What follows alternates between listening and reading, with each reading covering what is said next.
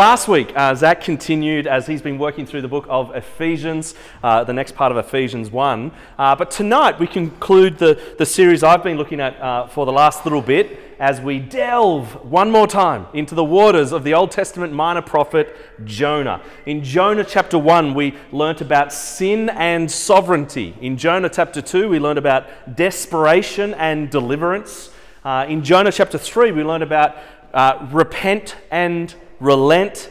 And so the title for Jonah chapter 4, again, keeping up with alliteration, is Anger and Affection. Anger and Affection. And each week, as we've been working a chapter a week through the book of Jonah, we've been considering 4 headings. We've been considering, what does this teach us about Jonah? What's going on here with Jonah in this story? But then secondly, what's the bigger lesson about God in this story? And then we've considered, well, what about Jesus? How does the New Testament and the coming of Jesus help us to understand what went on all those years ago? And then finally, what does this mean for us? We don't want to start with us. Just a Bible reading tip 101. The Bible's not primarily about you. And even the Old Testament is even less about you. It was written a long time ago in a specific context. And so we want to understand that context about Jonah, the big principles about God, how to read it through the lens of Jesus in the New Testament, and then consider what difference does that make for us. Sound like a plan? Yeah. Sounds like a plan, Dave. Why don't I pray one more time? I'm going to pray a traditional prayer and also pray for our time in God's Word. Why don't you pray with me? Lord, we pray you that your grace may always go before and follow us and make us continually to be given to all good works through Jesus Christ our Lord. And Lord, may your Spirit illuminate this word and give us ears to hear, and all those with eager and hungry hearts said, Amen. Amen. Well, first of all, as we kind of work through our 4 points, number 1 is Jonah. What do we learn about Jonah? Jonah is the angry prophet. Jonah is the angry prophet. It's a remarkable outcome from Jonah as a missionary. If you remember 2 weeks ago when we looked at chapter 3, the whole city turned from sin toward God in repentance. And yet look at chapter 4 verse 1. But it displeased Jonah exceedingly, and he was angry. We've just heard of perhaps one of the most remarkable moments of people turning to God in history, and yet Jonah is displeased about this. He's angry about this. God has relented from the disaster that Nineveh actually deserved. God didn't overthrow the city. And yet, why is Jonah angry? Well, pick it up with me there in verse 2. And he prayed to the Lord and said, O Lord, is not this what I said when I was yet in my country? That is why I made haste to flee to Tarshish. For I knew that you are a gracious God and merciful, slow to anger, and abounding in steadfast love, and relenting from disaster. It's an interesting insight into this ongoing conversations that he has with God. God, that's why I ran from you. You know, I've already told you this, God. I tried to run in the opposite direction of this mission. I didn't want to go there in the first place. Why? Because he knows that God is gracious and merciful. You know, Jonah had already judged within his own heart that the Ninevites were not worthy of the mercy of God. You know, Jonah is the most reluctant prophet, the most reluctant missionary ever. Jonah's hope when he actually did obey God and go declare that 8-word message of judgment we saw in chapter 3, his hope was that God would come in judgment, that God would not relent from his anger and the just judgment that they deserved. He was desperately hoping, Lord, I pray these Ninevites are smited. He wants them destroyed, hence he is disappointed that they repented and God relented. Fascinating insight into Jonah. Maybe you might identify with Jonah even there. Verse 3 continues and says, "Therefore now, O Lord, please take my life from me, for it is better for me to die than to live." That escalated quickly. Crazy response. Isn't that fascinating? He would rather be dead than see the dirty Ninevites shown mercy and grace from God. What's God going to say? Well, let's imagine. Let's follow it. Verse 4, "And the Lord said, Jonah, do you do well to be angry?" And then verse 5, "Jonah went out of the city and sat to the east of the city and made a booth for himself there. He sat under it in the shade till he should see what would become of the city," hoping that God would relent from his relenting and that maybe they would repent from their repenting. You see, the Lord questions Jonah about his anger, and then Jonah, it's a bit of a tantrum moment, isn't it? He leaves the city, sits outside, secretly hoping that God will destroy them. What is going on? How is this possible for Jonah to respond so vehemently with anger? Well, Jonah has embraced angry religion. Jonah has embraced angry religion. Now, there's a whole bunch of characters like Jonah in the Bible. The Pharisees are some obvious ones that we see in the New Testament and other religious leaders. The older brother in the prodigal son in Luke chapter 15. They're kind of ones that might immediately jump to mind. But there's three possible ways that we might be prone as well to embrace angry religion. The first is self-righteousness. Self-righteousness is trusting that I am better than others. Second is entitlement, which is I live as if I deserve God's mercy and good things from God. And the third is resentment, when others get good things too. You know, maybe one of those three words, self-righteous, entitlement, or resentment, maybe that even resonates with you. Maybe that's perhaps sometimes how you've responded in embracing a angry religion. Or maybe, and not to point fingers at anyone, maybe as you hear those, you kind of triggered a little bit because you've copped it from the angry religious mob. You've copped it from those who kind of come out after you. You don't deserve the mercy of God, and you've felt maybe even some of the lies and the accusations of the evil one that have come through those who are supposedly religious and yet are angry in the way that they hold it. You know what, as I talk about self-righteousness, entitlement and resentment, to be totally honest, I think that's actually the background I've come from. I grew up in a religious family. I didn't do the dumb things my friends at school were doing. I did good things, and I thought that God would accept me because of the good things that I did. I thought God would accept me because of my religiosity. And you know what? I even looked down on other people who, you know, weren't as good as me. You know, the big turning point for me in my own Christian story was as a 17-year-old hearing from Luke chapter 18, the story of the Pharisee and the tax collector. And I realized I was a bit more like the Pharisee, if you know that story. The tax collector is the sinner, the Pharisee is the religious guy, and the religious guy is like, God, I thank you that I'm awesome. And the tax collector is like, God, I suck, have mercy on me. And Jesus says, this is the dude that goes home friends with God. And I remember kind of going, wait, hang on, I think I'm a bit more like the Pharisee in the way that I'm approaching God. Look, I'm glad I didn't get involved in the things my friends were getting involved in at school. I don't regret that. But if I'm trusting in that as the basis for my righteousness before God, I'm kidding myself. If I'm thinking that other people don't deserve the mercy of God because they're not as good as I am kidding myself. We're only ever all recipients of God's mercy.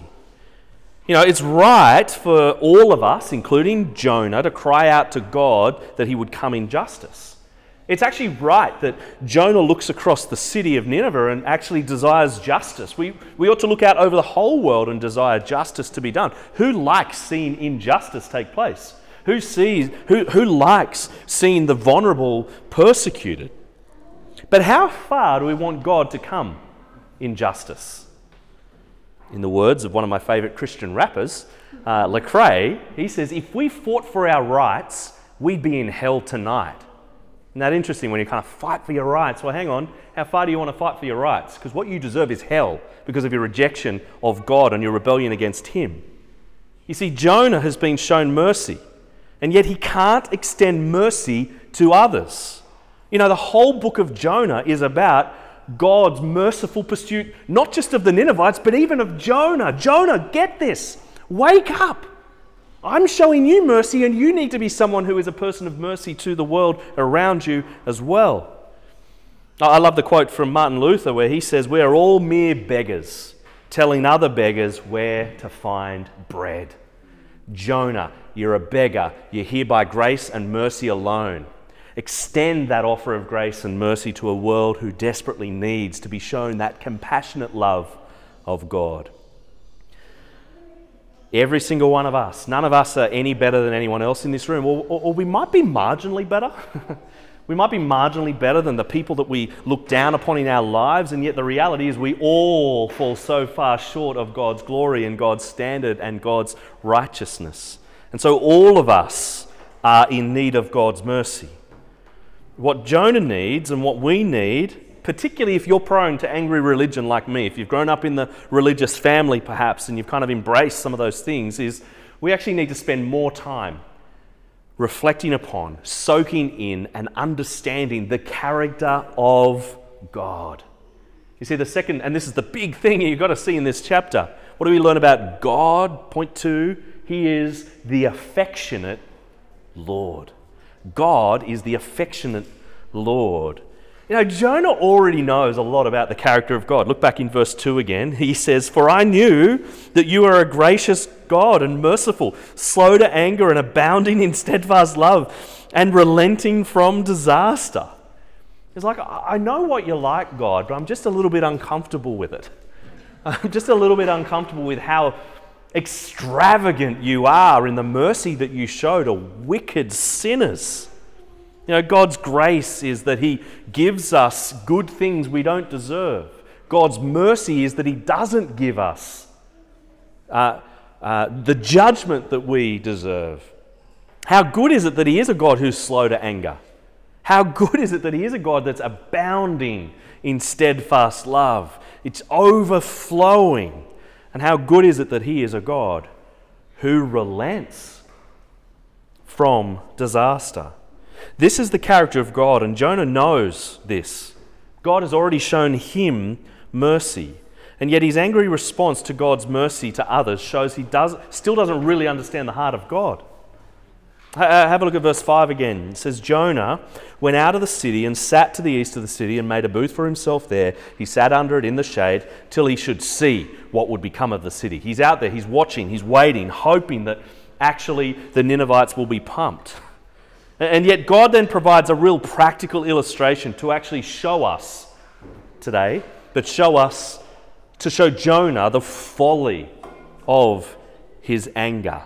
Notice as I read this next little section, the concept of God's sovereignty. We saw that back in Jonah chapter 1. We kind of noted the phrase God appointed. Notice it again in this paragraph here. Look at it with me. Verse 6. It says, "Now the Lord God appointed a plant and made it come up over Jonah, that it might be a shade over his head to save him from his discomfort. So Jonah was exceedingly glad because of the plant."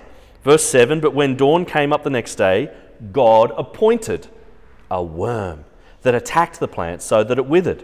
Verse 8, "When the sun rose, God appointed a scorching east wind, and the sun beat down on the head of Jonah so that he was faint.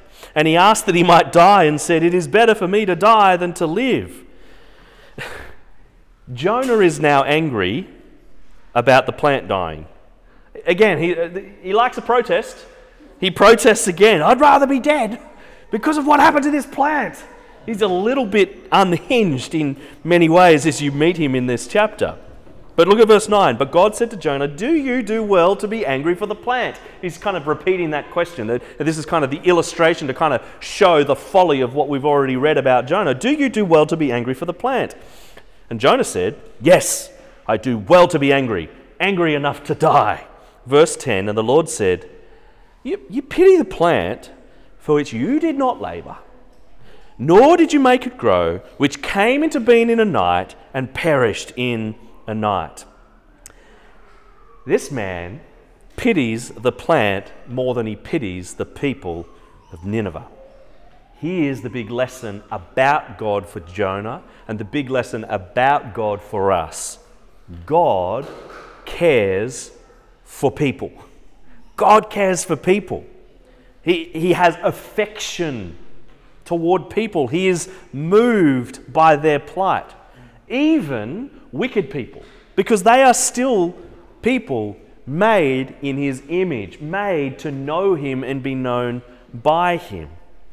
Then we get the final sentence in the book, verse 11, and God says to Jonah, "And should not I," this is the God of heaven and earth speaking, "should not I pity Nineveh, that great city, in which there are more than 120,000 persons who do not know their right hand from their left, and also much cattle?" God has pity on this place. He has pity on the livestock in this place. Well, of course, he's going to have pity on the 120,000 people, clueless people, spiritually bankrupt people, spiritually blind people. They do not know their left hand from their right. And yet God has affection for them. He is literally affected by their plight. He has love, he has mercy, he has grace, he has pity. And we've already read that back in verse 2. Jonah knows this, that you are a gracious God, and merciful, slow to anger, and abounding in steadfast love, and relenting from disaster. This is the heart of God towards Nineveh. This is the heart of God that hasn't quite captivated and captured Jonah as yet. And yet, how do we see this incredible affection most supremely? Well, just like point 3 of every other chapter as we've worked our way through this book, we see it through God's Son, Jesus. Number 3, Jesus. Who is he? He is the amazing Saviour. He is amazing. He is remarkable. He is loving. He is the embodiment of affection. He is moved. Have you read the Gospels? Matthew, Mark, Luke, and John. As you read the Gospels, as you meet Jesus, again and again, he is moved to compassion. Here's one example, Matthew chapter 9. You can look it up or you can note it down. Matthew chapter 9, verse 35, it says, "And Jesus went throughout all the cities and villages, teaching in their synagogues and proclaiming the gospel of the kingdom and healing every disease and every affliction." Check this, verse 36. "When he saw the crowds, he had compassion." The idea behind that word compassion is it's kind of gut-wrenching. He feels it in his inner being. He feels it in his guts. He sees the crowds. He has compassion. He's moved. He's affected for them. Why? Because they were harassed and helpless like sheep without a shepherd. He looks out and sees this people who are harassed and helpless like sheep who are without a shepherd, and he feels this for them because he's the shepherd. He's the one who cares for these people. He's the one who looks out upon the crowds and actually sees the ways in which not just someone like Jonah, but the religious establishment of his day in the first century have failed to actually care for the sheep, have failed to show the mercy of God to the people of God. And so it continues, verse 37, "Then he said to his disciples, 'The harvest is plentiful, but the laborers are few. Therefore pray earnestly to the Lord of the harvest to send out laborers into his harvest.'" The affectionate, loving, merciful Saviour, Jesus Christ, the amazing one, he is sending workers into the harvest. Pray, pray, pray. We continue to pray, pray, pray so that the harassed and the helpless will be helped. We continue to pray that the gospel of the kingdom will be proclaimed as Jesus was proclaiming it. And you see at the cross, we see exactly what Jesus, the shepherd, has done for the helpless sheep. We see the gospel of Jesus on display at the cross. Remember the words, Luke 23, verse 23. It says, "And when they came to the place that is called the Skull, there they crucified him, the criminals, one on his right and one on his left. And Jesus said, verse 34, "Father, forgive them, for they know not what they do." They cast lots to divide his garments. At the very hands of the ones who are executing him upon that Roman cross, he is able to say those words in the midst of the excruciating pain of crucifixion. That's where the word excruciating even comes from. It comes from the word crux. It comes from the word cross. He's got that type of pain, and yet he's still moved to compassion for the people who have just nailed him to the cross. "Father, forgive them, for they know not what they do." Now, Jesus knows what's taking place at the cross. 2 weeks ago when we looked at chapter 3, we talked about how is it possible for the wrath of God to be turned aside, for God to relent. It's because of that event when Jesus pours out his life on the cross. Jesus, the one who lived a life without sin, goes to the cross and dies the death that a sinner deserves, though he is without sin.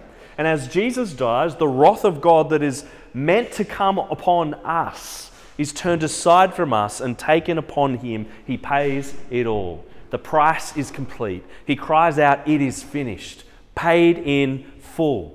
He rises from the dead, proving that he has conquered sin. He has conquered death. He has conquered Satan. He is alive. And this is the means by which God is able to show love and mercy and kindness and pity and compassion upon an undeserving people because of all that Christ has done. The one who says, "Father, forgive them, for they know not what they do."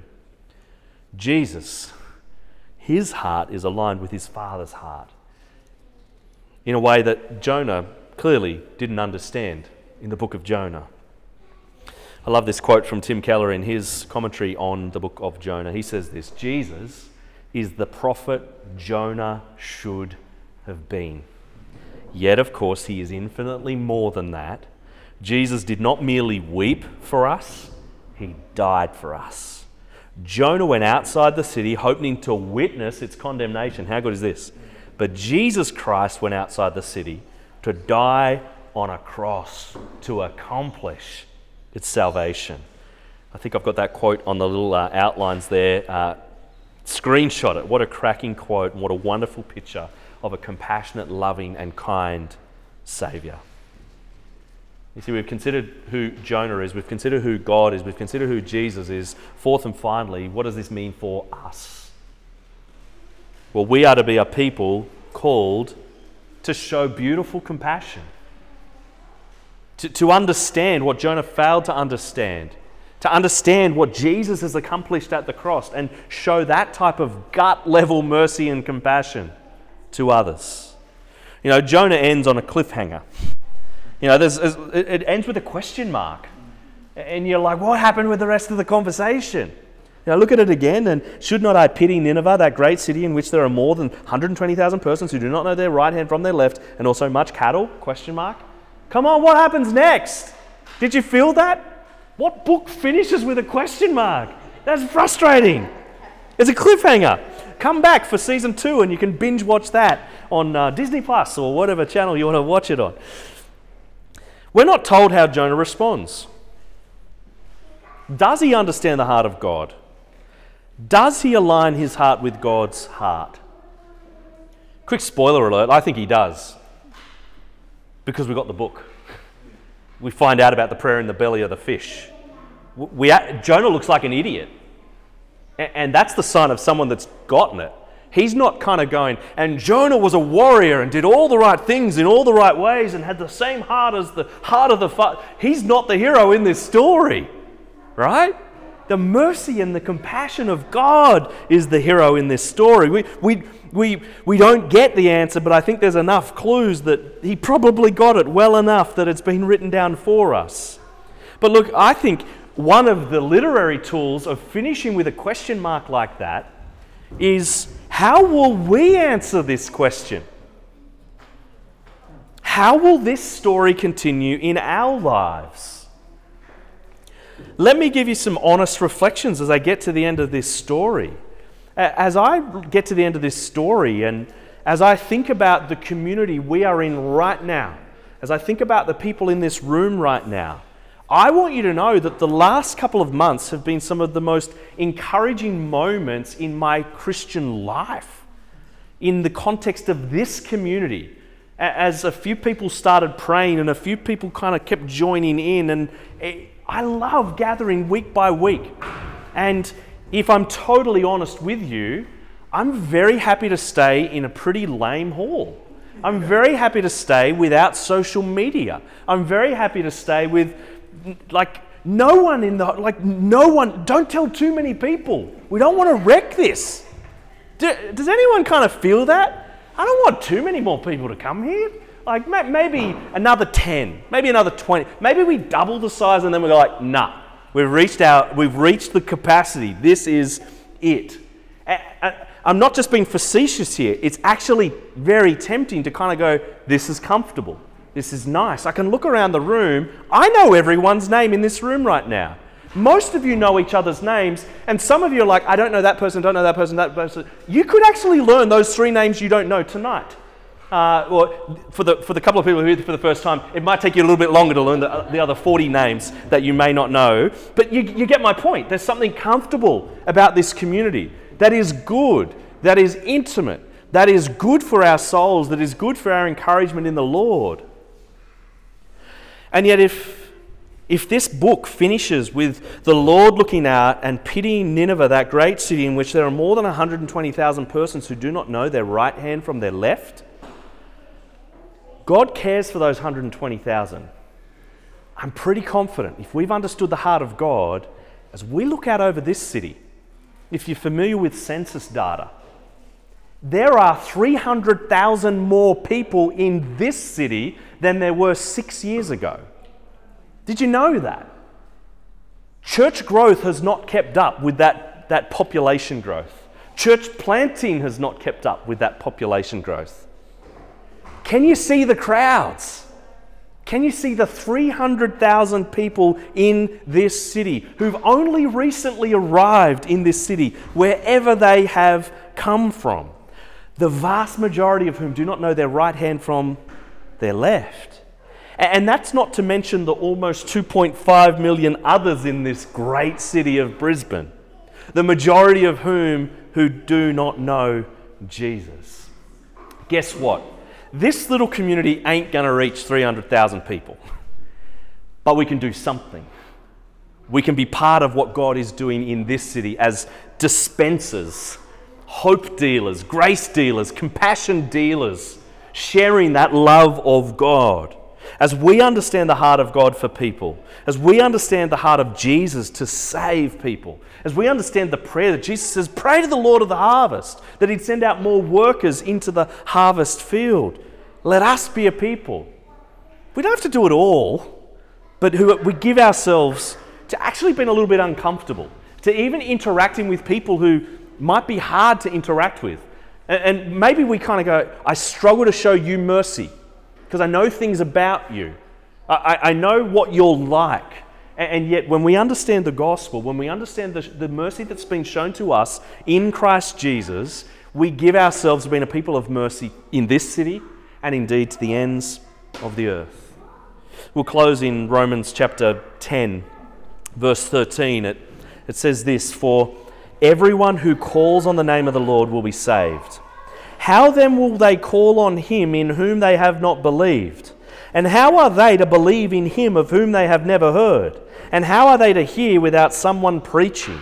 And how are they to preach unless they are sent? As it is written, how beautiful are the feet of those who preach the good news. You kind of get the reverse logic of the passage there, right? People are saved when they call upon the name of the Lord, but you'll only call upon the name of the Lord if you've believed, and you'll only believe if you've heard, and you'll only hear if someone's preached, and someone will only preach if someone's sent. This is actually the pattern of the last 2,000 years since the Apostle Paul wrote these words. Who's quoting the Old Testament in this moment as well. How beautiful, the book of Isaiah, are the feet of those who preach the good news. We give ourselves to beautiful compassion, using our beautiful feet to be on mission in this city and indeed to the ends of the earth. You know, as we think about forming this new community, as we think about mission, and as we've kind of hashed that out as a leadership team, we've landed with, we want to know Christ, we want to love the church, we want to serve the city. Serving the city is not just a program. Hey, turn up to the program, this is when we serve the city. But we want to live sent. We actually want to live as those who have been sent out. And I hope in time we'll actually work out, how do we equip each other? How do we spur one another on? How do we train and not just go turn up to a program, but as we go out into this city, we live as sent, as we shine the light of Christ. We do that through mission as we meet some of the spiritual needs of our city. We do that through mercy as we meet some of the physical needs of our city. We do that through making, as we make a contribution to the culture of this city. Where do we do that? We do that in our schools, in our workplaces, in our universities, in our homes, in our networks, in our neighborhoods, and to the ends of the earth.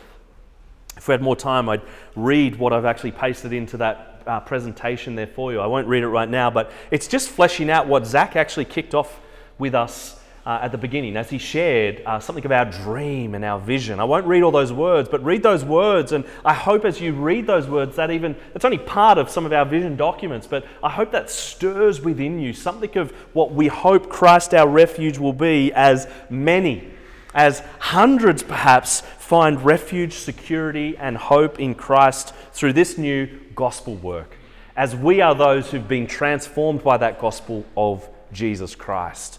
And then through us, not by ourselves, not on your own, not expected to do everything, but for us to do something, to get out of our comfort zone, to show the mercy of God that has been shown to us in and through Christ Jesus.